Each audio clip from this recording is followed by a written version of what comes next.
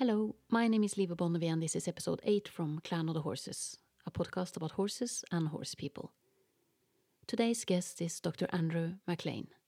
He is a zoologist and the CEO of Equitation Science International. Andrew started his career in the horse world as a competitive event rider, and he wanted to become a better trainer. That led him to ask questions about the horse's mental abilities and the difference between horses and humans. This again led him into the fields of equine cognition and learning, and a PhD. And when he started to look at the bond between horse and rider, that led him down the path to attachment theory. And after he had followed that path for a while, the one field that summed it all up for him was horse welfare, or animal welfare, to be precise. The short version is that he thinks we can and ought to do better. The slightly longer version is this interview that has been divided into 2 parts. This is part 1.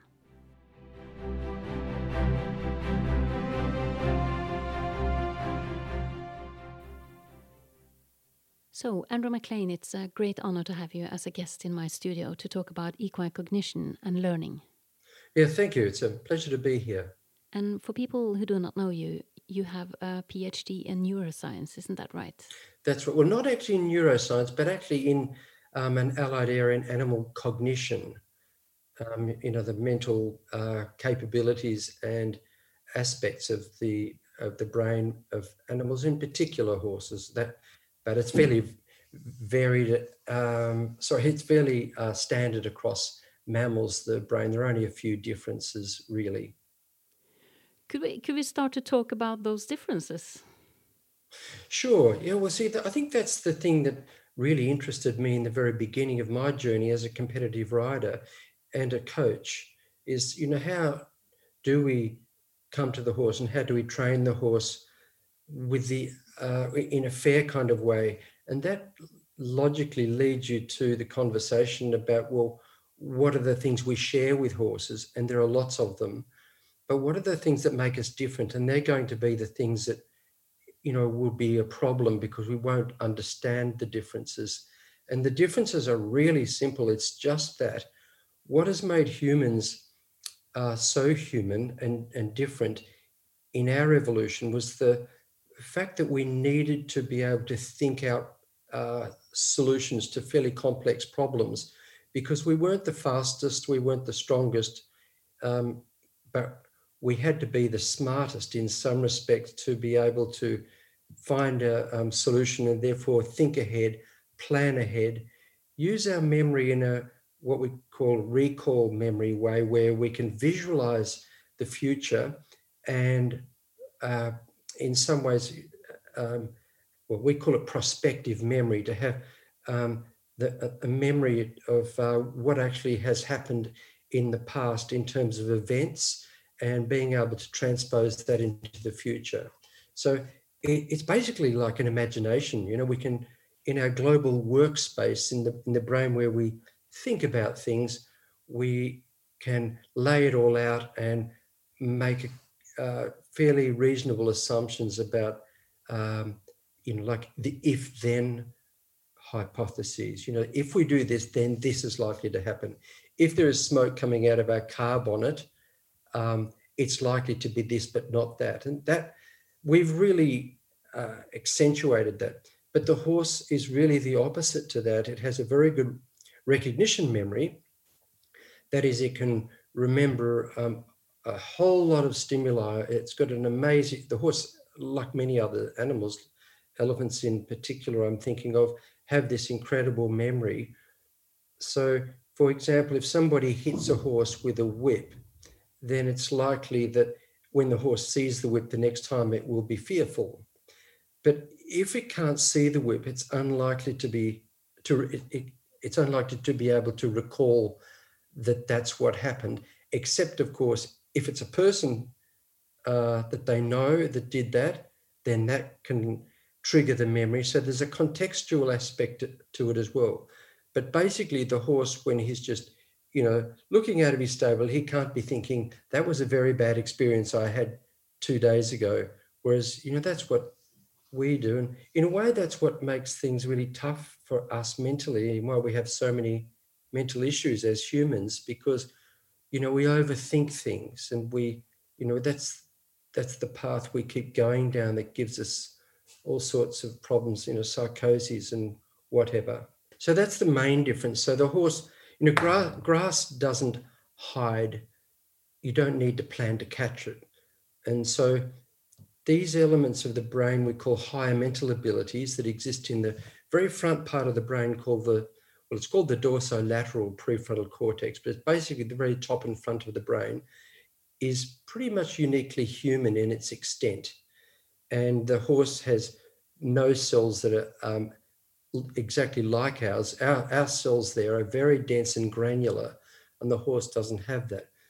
But the horse has this incredible memory that we don't have. So, we would be hard pressed to remember exactly the scenery of yesterday or the day before, but the horse is brilliant at noticing that the bucket was moved outside the stable door, or that there's a line in the sand or the snow where it wasn't there yesterday. And the horse is very clever at that. And you see, the more you have human abilities, the worse you are at that, because every time we think of something as a human being and we reflect on it, which the horse can't do, but every time we reflect, we corrupt the original memory. We overlay it by taking it out and thinking about it in the context in which we are in, and then putting the memory back, and it's quite corrupted. Horses don't corrupt their memories. They just update them all the time. The size of the amygdala in the horse's brain is said to be a lot larger than with our other domestic animals. It is larger than other domestic animals. It's probably a similar kind of amygdala to maybe an antelope or any other animal that lives in the open grassland. You see, I think I always find that amazing, because I haven't ridden camels very often, but when I have, camel trainers tell me, you are crazy riding horses. They're the maddest creatures, because they are, in general, quite flighty compared to a camel or a donkey. And not all breeds are, of course. We've tried to dilute that over time as we've used the horse. But then again, for purposes of racing and now sport competition, in dressage even, we've actually put back into their genetic makeup more flighty genes, because they're more expressive and they run faster and all those things. But it's not always been a safe thing to do. But nonetheless, the horse is a very reactive animal that evolved in the open grassland, where its predators could see it all the time. They pretty much knew where the prey was. And that's a nerve-wracking place to live, when you're always in the vision of your predators, whereas creatures of the forest can hide quite easily. So to live in the open grassland, you need an extremely good flight response, excellent vision with a visual focus, that instead of being a small circle like ours, where we just focus on one thing and everything else is peripheral, the horse has a visual strip that goes right across the horizon, and everything is seen equally. There's actually no focusing in the horse, although people say the horse focuses, he doesn't. They tend to focus more their ears, and if there's something of interest, they'll turn their head and give both eyes and both ears. The horse has this very horizon-based focus that's all along the horizon. And so, they're just so geared to live in that open grassland, and flight response, even in the quieter breeds, is still in there somewhere. If they see, even the quietest horse, if it sees something that is really a shock, it can, be really surprised. And of course, because they don't reason in that high mental ability way that I just described, that's why the horse, if it's never seen a pony, it won't extrapolate and say, well, obviously that's just like me, only a smaller version. The horse just goes, I'm out of here, I'm leaving.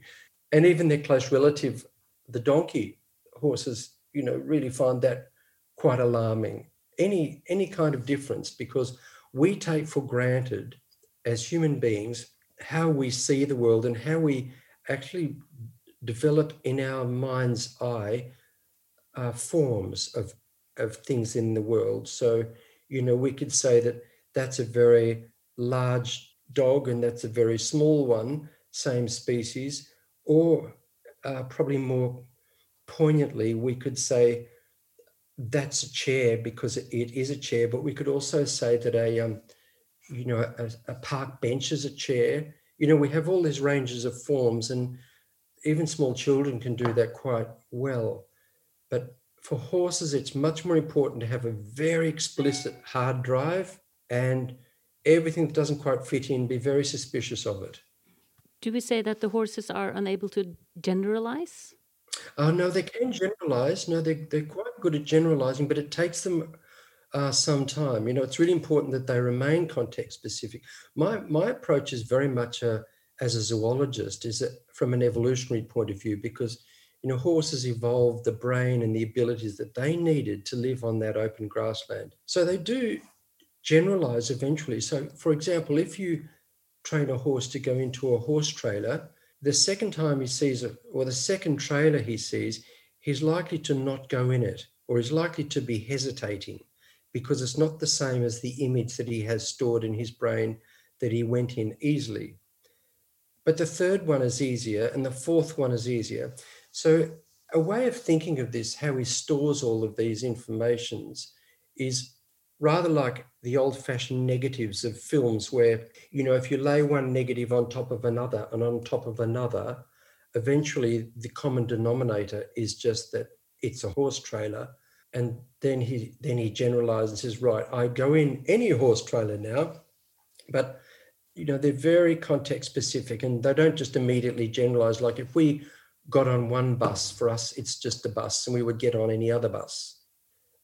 It's not, so difficult for us. But the horse is, more suspicious of things, and they have to be.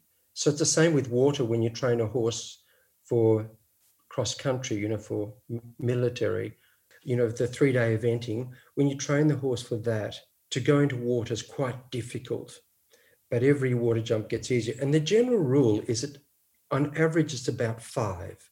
So when a horse has done 5 of anything, then they tend to give it the tick in the box. But that's within the same context. If all other contexts are different, it might take a lot longer because everything matters to the horse. When we train him to do something like, pick up his leg from a voice command, just about anything we train the horse to do, we think he's learned to do it. But actually the horse tells us that actually he's only really learned to do it from this person in this place. And that's why good horse trainers tend to train Piaffe, for example, in the one place and keep everything the same until he learns it. And then you gradually move him away. If you keep training the same behavior in different places, it takes a lot longer for the horse to learn it. There are many opinions about equine cognition, and I was wondering if you could talk me through the most common misunderstandings, and then in particular those that are apt to reduce horse welfare. Yeah, I can do that. I find that really interesting. I think the most common one, and that's why I mentioned the horses, the difference in their higher mental abilities compared to humans. In other words, their lack of high-level reasoning. And the big problem is that we then blame the horse for what he has done. We say the horse knows what he did and therefore you can punish him. And there's a really high chance that he doesn't know what he's done, that he lives in this one moment in time and time just rolls on.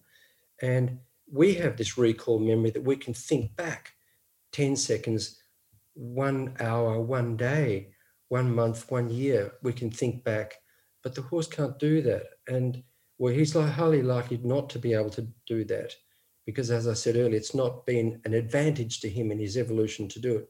And so it's really wrong to then base training practices on that kind of false belief that the horse knows what he did wrong or that he knows what he should do when you ask him to do something. I think there's a lot of assumptions that the horse almost inherently knows the answer to the aids. And therefore he seems like a bad horse when he doesn't know. And I've heard that from trainers, and it really struck me with my work with elephants in Southeast Asia when a veterinarian said to me, "I'm really surprised. Are you telling me the elephant has to learn these things?" And I said, "Yes, of course. Why would you think it would be any different?" And he said, "Well, in our religion, we believe that God Ganesh gave us the elephant to serve us, and all we have to do is make him submissive. And once he's made submissive, he'll then do whatever you want." And I said, no, he has to learn it. Your job is or the job of the mahout, the elephant trainer, is to teach the elephant. And it's a much better way. And we've shown that as well, that it's so much quicker if you assume that and you take a lot of patience to train the elephant. It's actually much, much, much faster, even though you're being very patient and setting things out step by step. So there's no difference with horses. We shouldn't assume so much. So that's one big mistake. I think that's the biggest one. We call it anthropomorphism when we assume that animals have our kind of understanding. And there are quite a lot of other ones too where people misunderstand about the brain of the horse. They say, well, for example, people say right-brained and left-brained horses as they do for humans. And there is some truth to that. I have to say there's some truth, but they've got it the wrong way around. When people say that if the horse is left-brained, it's going to be, dominant and brave and confident. Is that what they say in Norway? Do they say that about left-brained? And No, it's some American trainers that have this theory. And a right-brained horse is submissive and fearful. Well, it's basically quite true, except the brain parts they've got the wrong way around, because you see the right eye leads to the left brain in all mammals, and the left eye loads the right brain with information.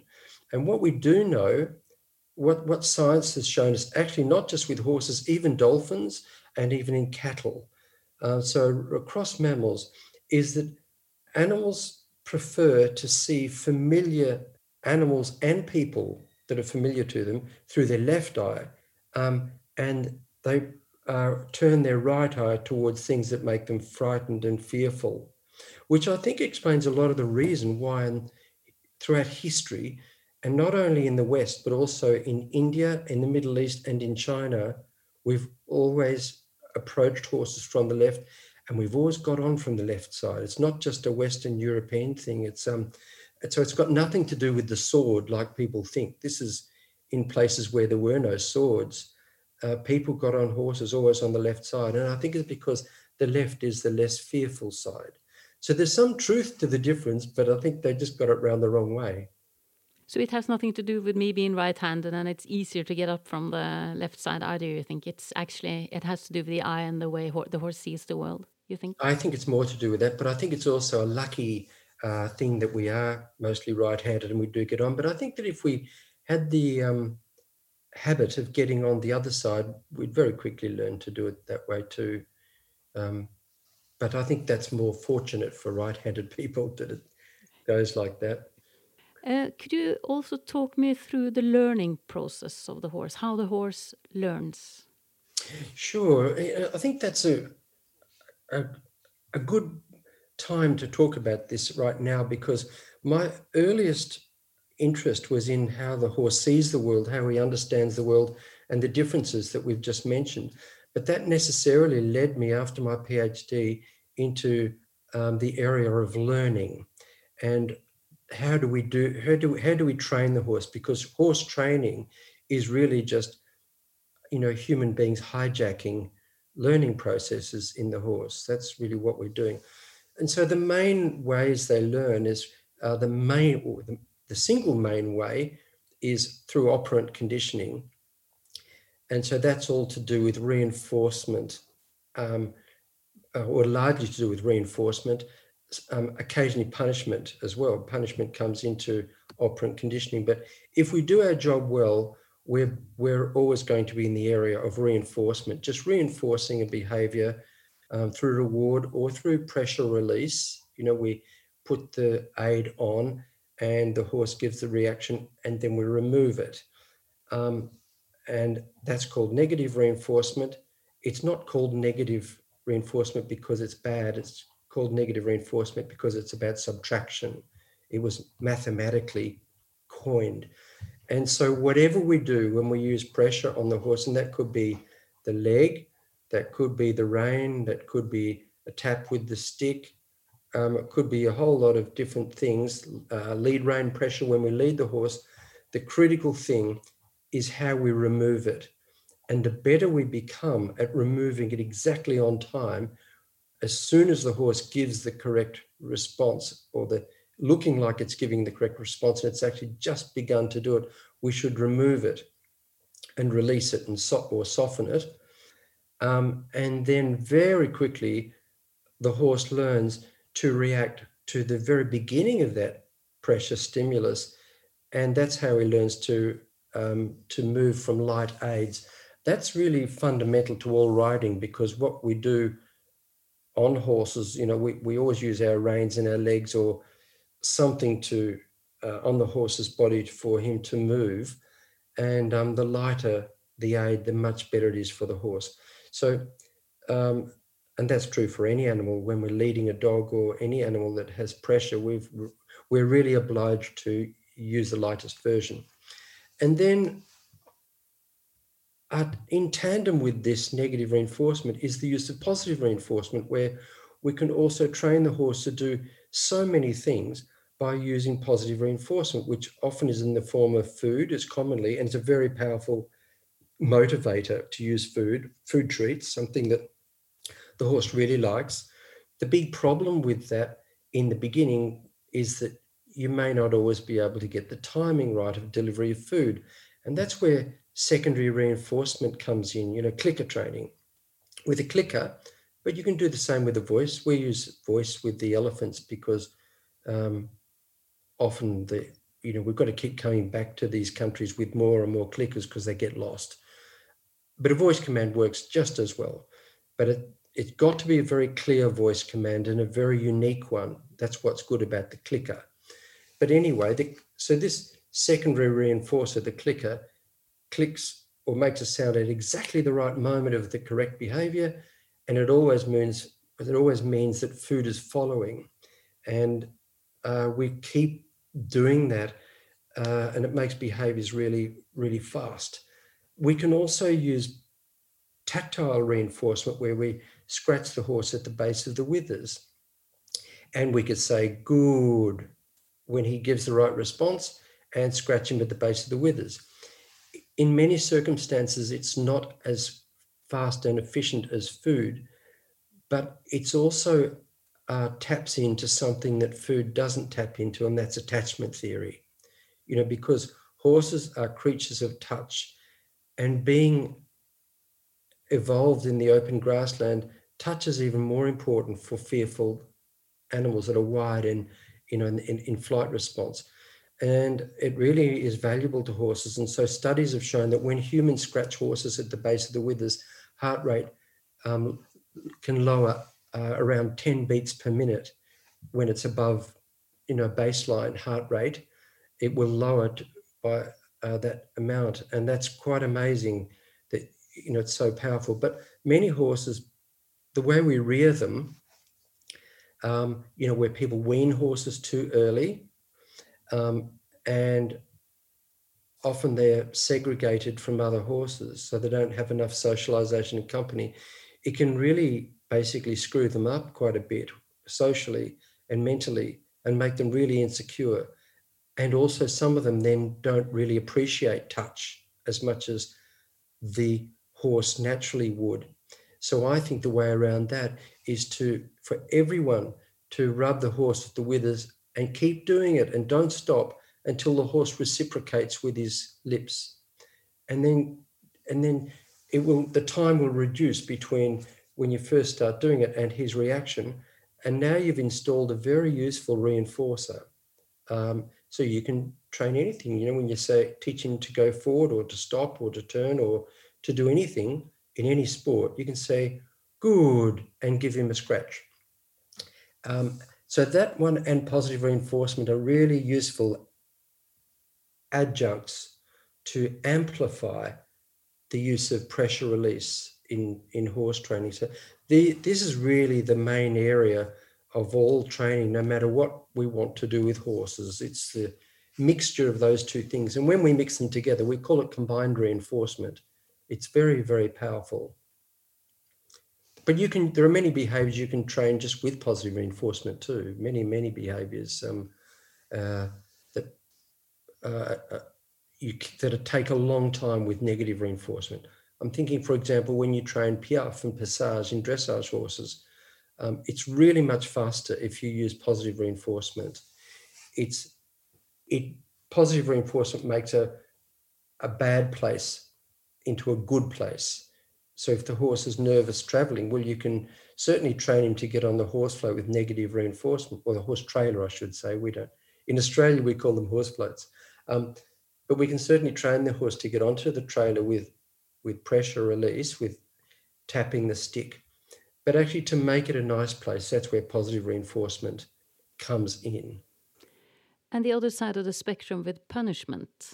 For sure, if you are going to punish a horse, then timing seems to be crucial. But what happens with the horse when you use punishment as a huge part of your training, as some people do? Yeah, it's a really big part, and we're very fortunate with horses, but they are their own worst enemies because they're so tolerant, and we can do so many bad things to them without any kind of retribution. And I'm thinking of that again with elephants. If you do this to elephants, what we do to horses, commonly, elephants will get very angry, and they kill a lot of people. That's not at all uncommon that elephants kill their own mahouts who've been with them if they've been subject to a lot of punishment and punishing type training practices. And what is common, as it is with horse training, is that people punish animals for non-compliance.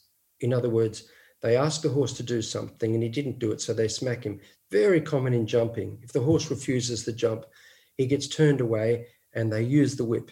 And it's even allowed in some countries, which is quite shocking. And it's allowed under the FEI, the International Federation. It's so wrong.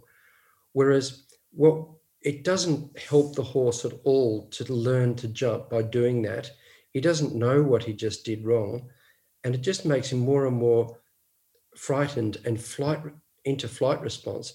And so a horse that's more flighty, he probably will jump the jump, but he's not learning to. It's different. He's running scared. It's much better to train him to jump and to really want to jump. And I think they're such athletic animals. I'm quite sure that, especially the modern breeds of jumpers, we do know from research that jumping horses prefer to jump an obstacle in their path much more than dressage horses do. So punishment's a really, really big problem. And if we train well, we should really need to do it. And the only exceptions would be, for example, if the horse, if you could be exactly on time, because you've got to do the punishment when the horse is doing the behavior, even if there's a gap of anything more than half a second, it won't be recorded as changing that behavior. It's just too late. So I find that is again about the horse's moment where, he lives in this single moment in time and moves on, and they're not looking back like we do all the time. We live in the past, but they live in the present very much. And it's funny because people spend money to become in the present. People go to gurus and do meditation to live in the present and to get all this other stuff out of their head, but horses just live like that anyway. They're a great example of how to live a life, I think.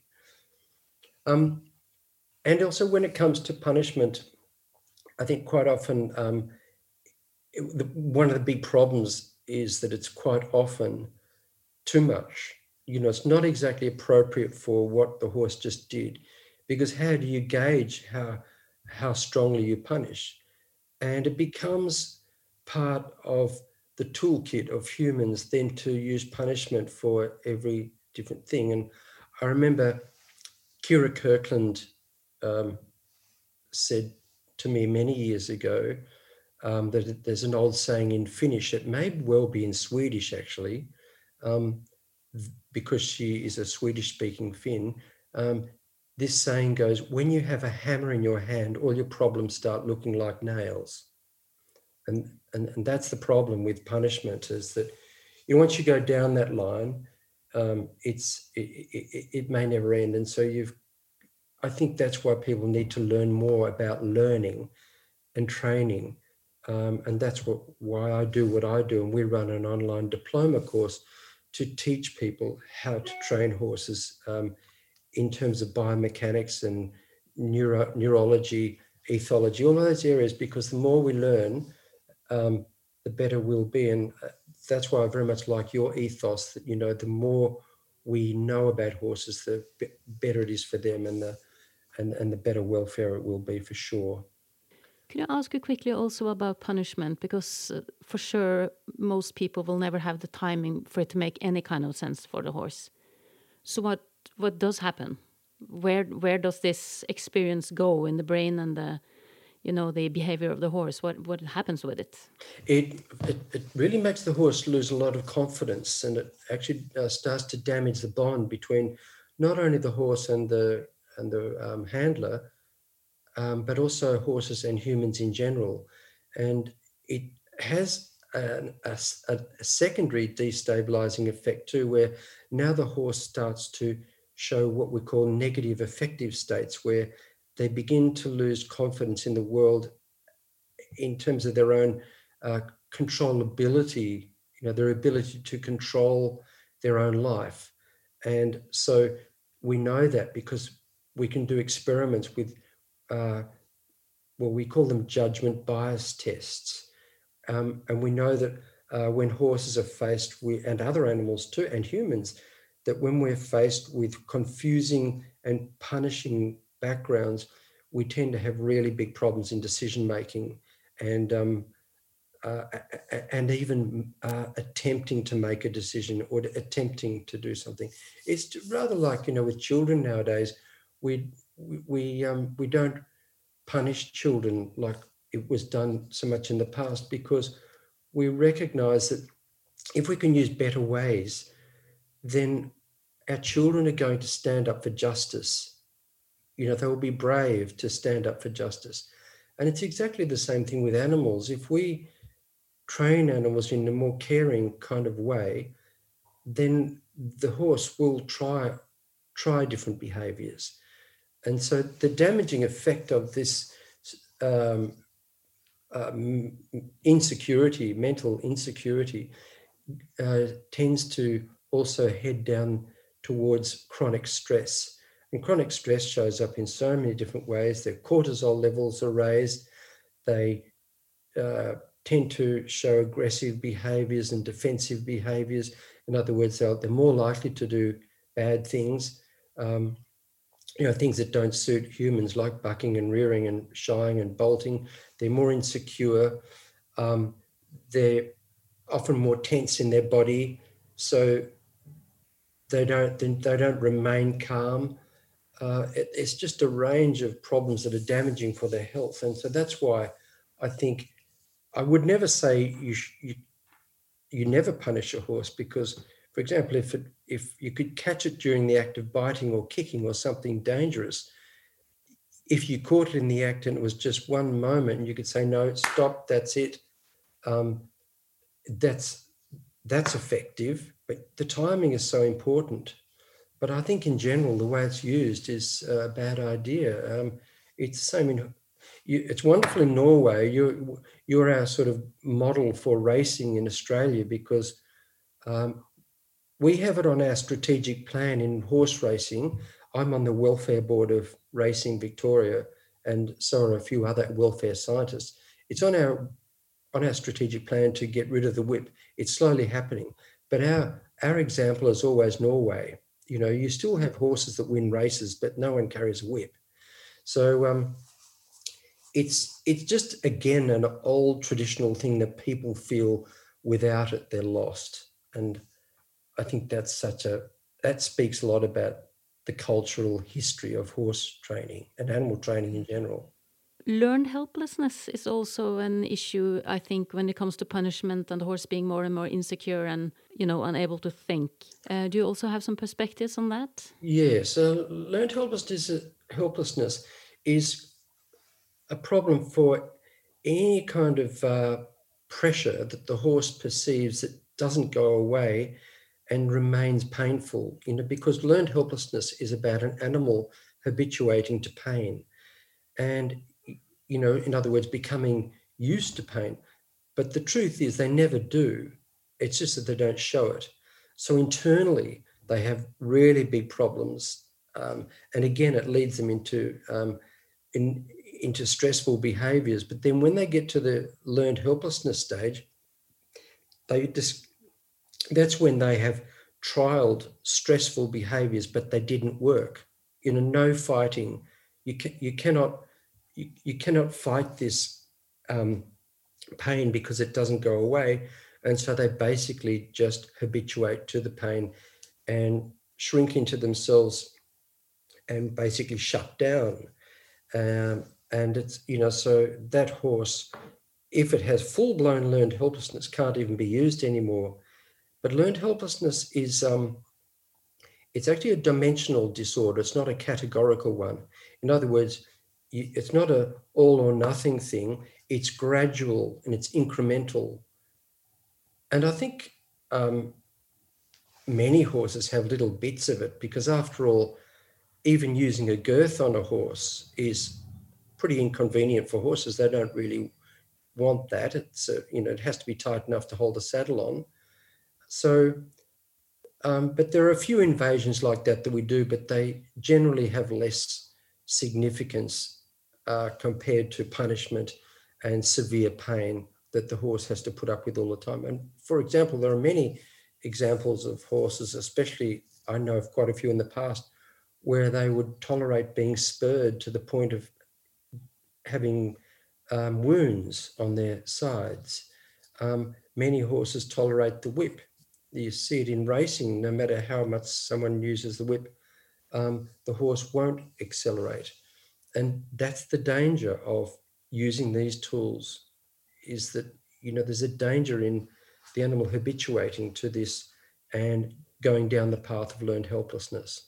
That's one of the things that really bothers me with the whip in the horse races. Because for sure, also when they really start to use it, then the horse has been running for so long that he doesn't really have any more to offer often. So it's a very strange place to use it, towards the finish line. Exactly. And you're punishing the horse when he cannot respond. And that is just the recipe for problems. And my argument is, after racing, and most horses, don't race past 8 years of age in Australia. It's quite rare. Sometimes in jumps racing, they may go longer, but generally they finish. And that's a very young horse, really, for his life. And if he's had a lot of issues, if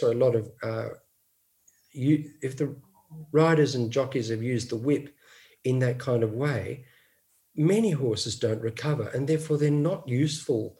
They're not safe for people. You get these horses from the racetrack, and quite often they're quite traumatized, and not always. Some of them are fantastic. And you're very fortunate if you do get one like that. And I think a lot of them are very good. But often there are some issues of the whip. And in some cases, there are big issues, especially with very sensitive horses. And, people would just say, oh, well, that one can't be retrained because it's mad. But it's not mad. It probably wasn't mad before it started. I'm sure it wasn't. There are different philosophies when it comes to horse training, and one of the ones that I find interesting is where one school would say make the wrong thing difficult, and one school would say make the right thing easy. So making the wrong thing difficult could be that you make a lot of fuss with your horse and really, force them to move and get all that flight instinct up, and then once they get into the horse trailer, they are left alone. So the wrong thing, staying out of the trailer, is difficult, and getting on would be the good choice for the horse. Do you have any perspective on the difference between the right thing easy and the wrong thing difficult? Yes, I do. Because to make the wrong thing difficult, there's just no science in that at all. It's just really not true. We know so much about learning, and that is just expecting too much. And if things do get better with that technique, it's not because of that.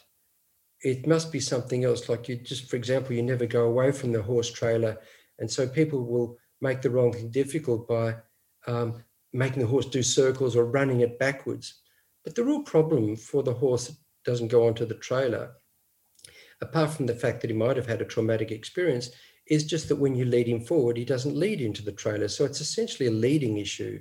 It's essentially retraining the horse to lead forward from the lead rein, because many horses don't lead well. Most actually don't, because horses are so good at noticing things in learning. And I didn't get onto this in learning, but classical conditioning is the other form of learning where they learn cues that attach to operant conditioning.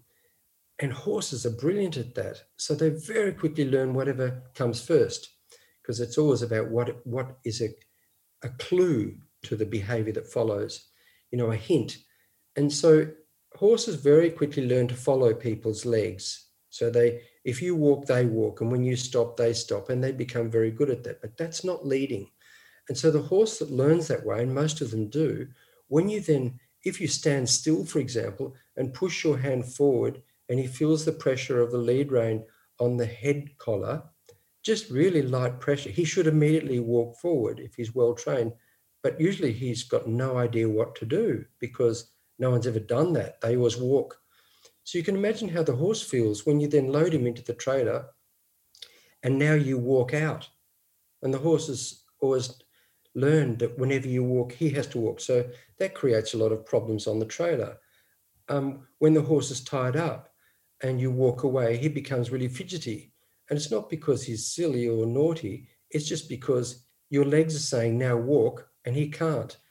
And so teaching the horse to lead and stop and stay still, we call that park, is really essential. It just makes every horse so much calmer.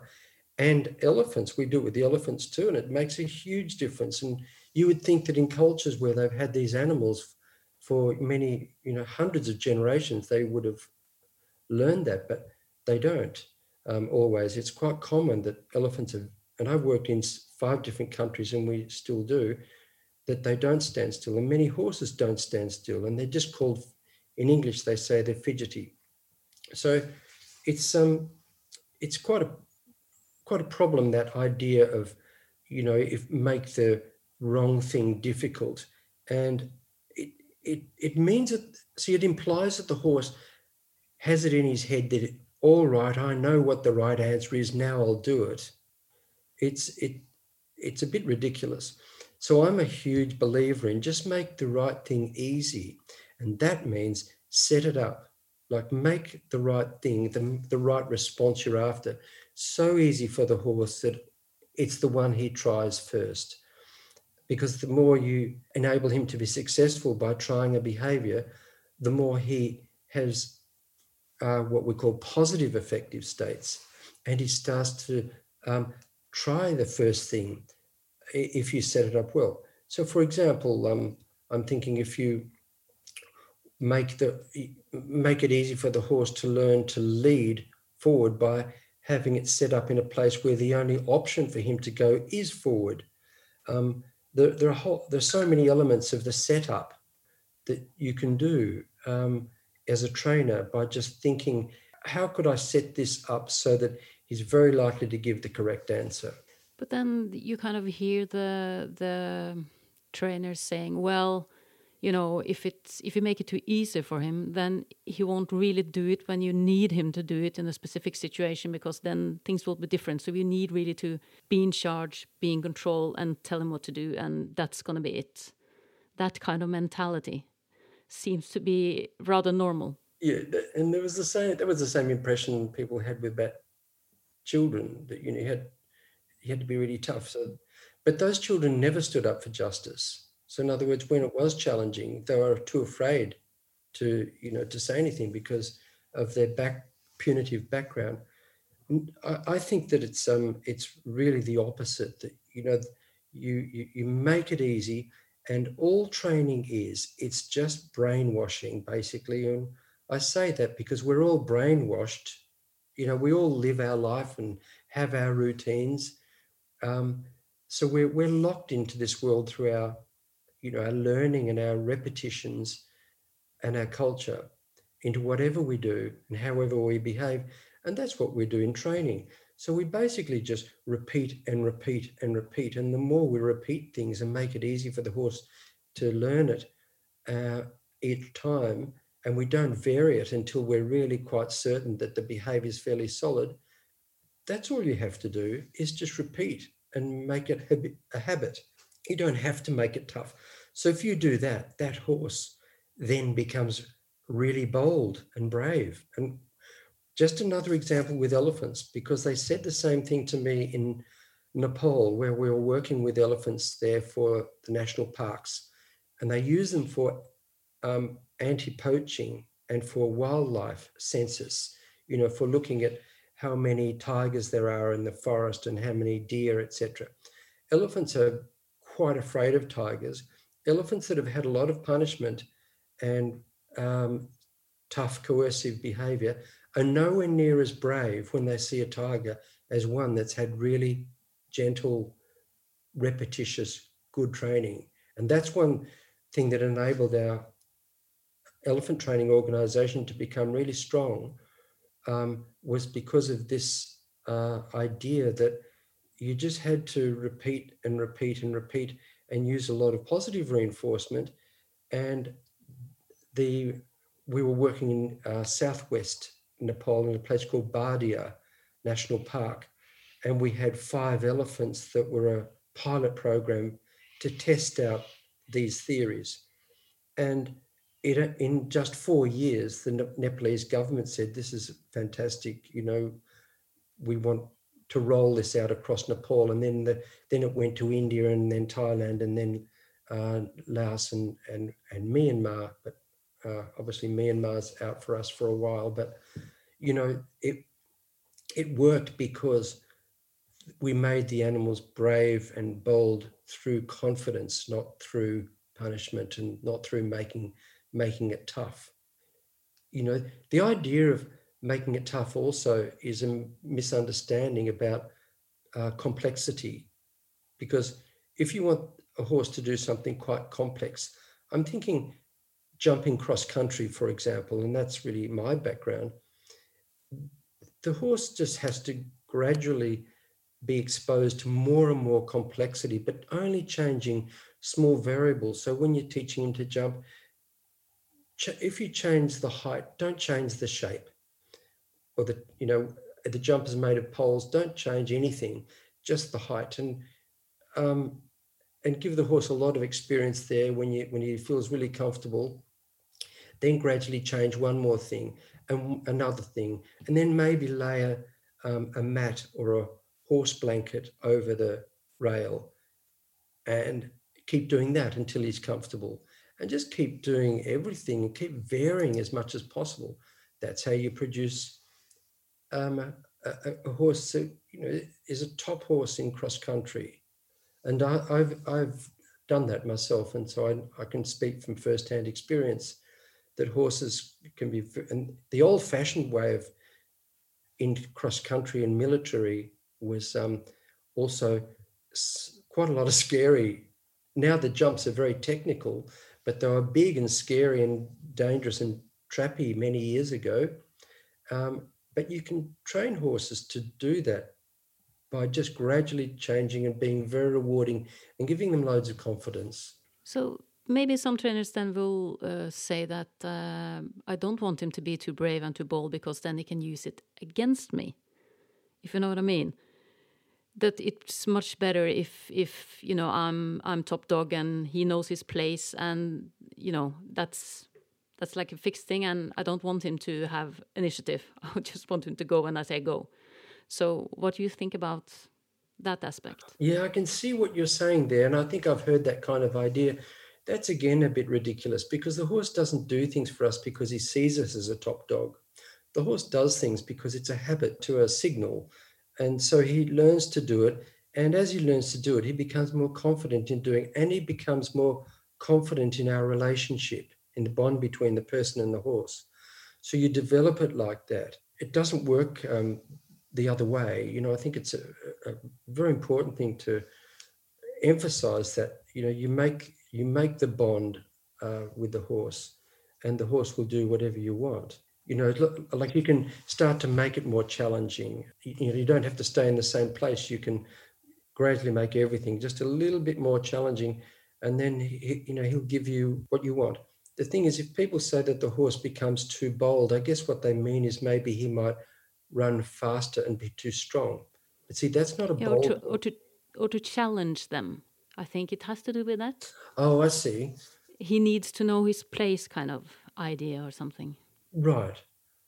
But I think that in a way, by reacting to your aid, I never ever see that in all my years of training, and I've spent many years with the Australian Equine. You know, we developed the Australian Equine Behaviour Centre, where we dealt with so-called difficult horses, and I never found that the horse, you know, by making him confident, made him too challenging ever. You know, we had hundreds and hundreds of horses that came through our centre for retraining that were really big problems in all areas, in racing, in dressage, in eventing, trail riding. You can't make an animal too brave. I think it's you know, again, like a child. Certainly, there are challenges in, and we know that with rearing children, that, you know, little children and teenagers can present their own challenges. But what you get in the end is the most important thing. And the journey, of course, is, I'm not implying that the journey is just easy, but it's just that you won't deal with aggression or defense or any of the nasty things like that that pop up that are dangerous for you if you train well. Uh, you just basically create a partner that is confident and willing to learn. On your website, I found a quote that I really liked. It says, "We aim to liberate horses and riders from trappings from tradition, mythology, and hearsay." And for sure, we have talked a little bit about, you know, things that has to do with this quote, but I would really love to hear you elaborate when it comes to mythology and tradition and hearsay. Yes, well, see, I think those are other things. This is the world I came into as a horse rider when I started the beginning of my, well, I grew up on an island, in King Island, which is, I spent my youth there, and I really learned to ride horses bareback and have a lot of fun. And that led me into a world with, I took my horse, which was born and bred on that island. His ancestors had been there for many, many years. They were a wild herd. And he was a very good jumper. And so I went show jumping, and he was quite successful. But my heart was really in galloping. I loved to gallop. And so I then went eventing. I started out like that, just in the traditional way. And so all of the things that I teach people about what to do now, it's also based on all the mistakes I've made. You know, I don't come to this in any kind of righteous way. I come to this as someone who's made those same mistakes and seen that there's a better way and much more efficient ways of doing things than the old ways. So in my sport of eventing, I had a scholarship from the Institute of Sport here in this country, and I lived in Tasmania. And I spent all that money on coaching, and it really helped me a lot. And I got into an Australian team, and it certainly helped my horse enormously, the coaching. But I was also teaching animal behavior at the university at that time, and I was quite taken by the big gap between what I was teaching my students and what I was being told by coaches.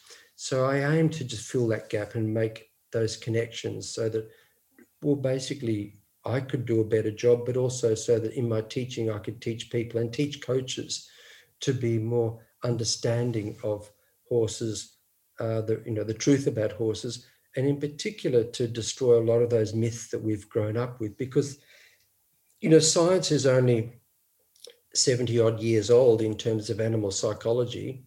It's really very young, But we've had horses with us for over 5,000 years, so it's not an easy and immediate thing to change. But that's been my interest and mission. And so I'm involved in Australia. We have a very big pony club system in Australia for children. We have over 45,000 members. So I've been involved in spearheading this new syllabus for the Pony Club, which is now complete. And it still has its problems. We still have many coaches in Australia in that Pony Club system that are really against change, and they hark back to the old traditional ways of doing things, and they don't believe in it. But it's so much more successful for children to learn this way, and for children to be safe. It's much safer for them, and safer and better welfare for the horses. So now there's an increasing groundswell of people who really see that, and people who've just read that syllabus or read some of the things that myself and other people have written on the subject of a scientific approach of training, which is an easy science. It's very simple to understand. People who've read that have then made changes to their horses' world. So I think that's the big kind of holy cow to slay, is the background of mythology and tradition in a very, very old interaction between humans and horses. It goes back so far. And it has an overlay of culture in Western Europe too. The horse is an image of something quite extraordinary in our psyche. I think it was Carl Jung that said, the horse is in the human psyche and in a dream is the image of ourselves. And, we've been with the horse in war everywhere. It's been our partner for so long. And so it's understandable that there is that sort of anchor of culture. But by the same token, we can keep that, or we can maintain the bond and the love we always had for horses, but we can just do it in a better way now. Could I also ask you about reading the body language of the horse? If a horse runs towards an obstacle and refuses, and then goes bananas afterwards, then you sort of feel that his experience is that when he stops in front of the obstacle, somebody will hit him. So you kind of see the behavior in the horse, and with dressage horses, there is sometimes a huge discussion about whether this horse is happy or not, because you can have the ears pricked like this, and they're really pricked and looking really, really happy, and the tail is going. And so people say, but the horse is happy because the ears are pricked. And this is something that's, I think it's interesting to talk to you about, because it's not my experience that pricked ear equals happy all the time. It can also be a horse looking for an escape, or, something else. Yes, it's a more aroused horse. As you say, looking for an escape, and I don't think it's necessarily a sign of a happy horse. It's really difficult to judge what is happy. That's the big problem, because even in humans, it's hard enough to judge. But I think in a human, for example, we have this vast spectrum of, at one end of the scale, we've got euphoric happiness, delirious happiness, and at the other end, we've got this awful place, this dark place of hatred and revenge. And then in the middle, we're somewhat content. And I think for the horse, fortunately, it's a much smaller spectrum of they're not revengeful. If they were, we would have a lot more injuries than we do. So it's fortunate for people, I suppose. And so I think the horse lives in a world where, he's very content, and certainly some things please the horse. It seems to be that, because they have certain things that they want to go to, certain attractive stimuli that they like to do. It must be a very appealing sort of parasympathetic feeling for the horse to be scratching each other and mutual grooming and grazing in a nice pasture. But I think we overdo that. That the idea of the happy horse came about a decade or so ago, actually a bit more, about 2006, I think. And I went to the FEI to talk about the happy horse and what it is. Are we then talking about what you call a happy athlete? Yeah, it actually began with Rollkur. And I went there to talk about the effects of Rolke and learned helplessness and those kinds of things. And basically, the notion of the happy athlete came from that conference in Switzerland. And people have really gone crazy with it because, in a way, I guess it justifies what people do and makes them feel comfortable. But it is a difficult thing to really measure and know. But by the same token, I think it's a very important thing to recognize that the horse's positive affective states, which is all we do know in science, is that it's a good place to be, and we want him to be like that, and we want to make the horse more comfortable in his interactions with us. And so that's where the bond between the horse and the human is so important. And that gets back to attachment in terms of, how we raise the horse and train him and all of our interactions, and especially based on touch. That, we need to be able to, we need to groom and stroke horses, and they need to be able to do it to each other. So in many cases, I advise people that if you can, remove the bars of your stable so the horse can touch each other, because I think that touching is 50% better in terms of attachment than just simply seeing. So, yeah, the idea of the happy horse is, to me, all just about making a horse very content, not necessarily, we don't know enough about it. Just before I ask my last question, which is always the question about what have you learned on your journey that you think everybody with horses should know, I just want to make absolutely sure that there is nothing here that you would have liked to share that we haven't talked about. Well, I think my latest journey is into animal welfare, and that's been a really interesting journey, and that happened almost by accident. And I went to a conference to talk about social license, and social license really is all about what rights do people have to do what they do to animals, and where do these rights stem from. And in areas in horse human relations, that's all about how we use the horse and how using the whip and all of those sorts of things. So it's a very important question, because basically the public are in charge of that. If something gets lots of likes on Facebook or lots of dislikes, then that can drive legislative change. So we always need to be, ahead of the game. But that's another story. But in terms of this journey, I went to this conference, and I spoke to David Mellor, who is the champion of the 5 domains model of animal welfare, which is the most widespread and successful model of animal welfare that's used in everything from chickens and pigs to horse racing. And it's even been adopted by the International Federation of Horse Racing, which is quite fantastic. But I went to this conference and I had a chat to him and said, look, it's very good, but I think we need to add a lot more in terms of human-animal interactions. And he fortunately agreed, which was, I thought, quite outstanding for someone to do that, because he already had this very successful model and he could have been very protective and pushed me aside. But to his outstanding generosity, he said, let's do it. Let's write another version of it. And so the latest model, the 2020 5 domains model of animal welfare, focuses on human-animal interactions. The reason I really wanted to do that was because so many things with horses we get wrong as human beings, and so much we blame it onto the horse. And so many things we do with elephants, it has the same outcomes, and we've got to do better. If we want to keep doing what we do, we've got to be much, much smarter about their welfare. And so this was quite a big job.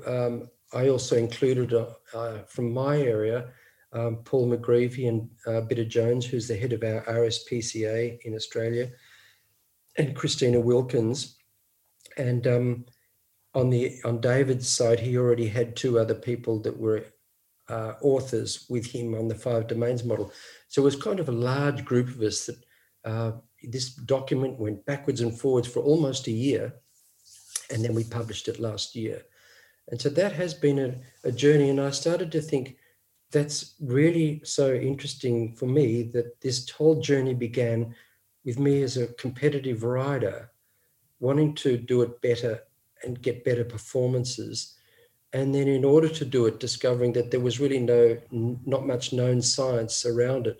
So I embarked upon my PhD, and many other people came on board. So we now have an International Society for Equitation Science, and many people were having the same kinds of thoughts too in that period of time, the end of the 90s.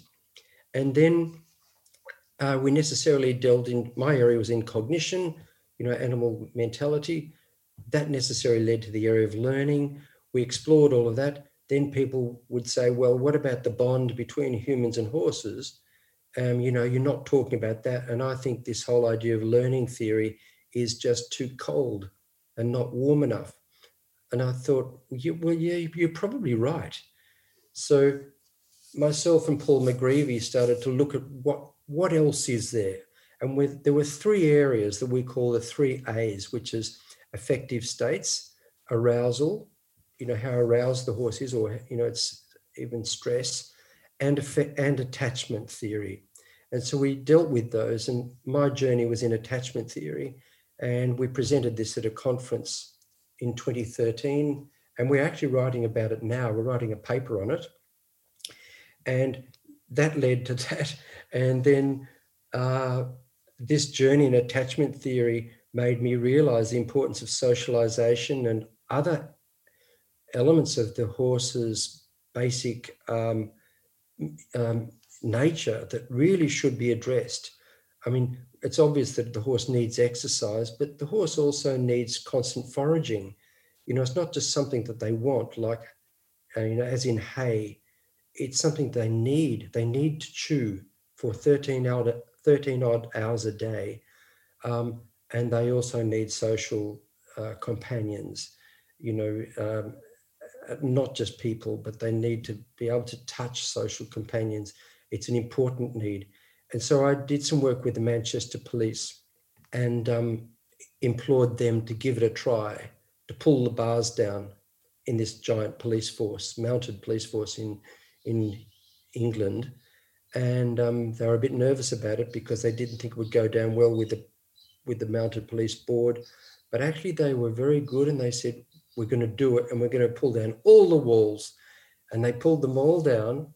And I said, I want you to be really honest with me and tell me if it's a bad idea, because I know, it's really an interesting idea. And at the same time, I was doing the same thing with people suggesting the same thing with the elephants. Unchain them, put them in large enclosures. And the answers were always the same in the beginning, and the fears were the same. Well, they'll hurt each other. They're not used to being with each other. And that's true in some horses and bull elephants. It might be a very dangerous thing if they've been isolated all their lives, because the more you isolate them, the worse they get, the more crazy they'll become, I suppose you could say. But with most horses, you could do it really gradually anyway, but with most horses and elephants, they're already made to interact successfully. Elke Hartmann in Sweden did a great study in her PhD looking at how you do introduce horses to each other, and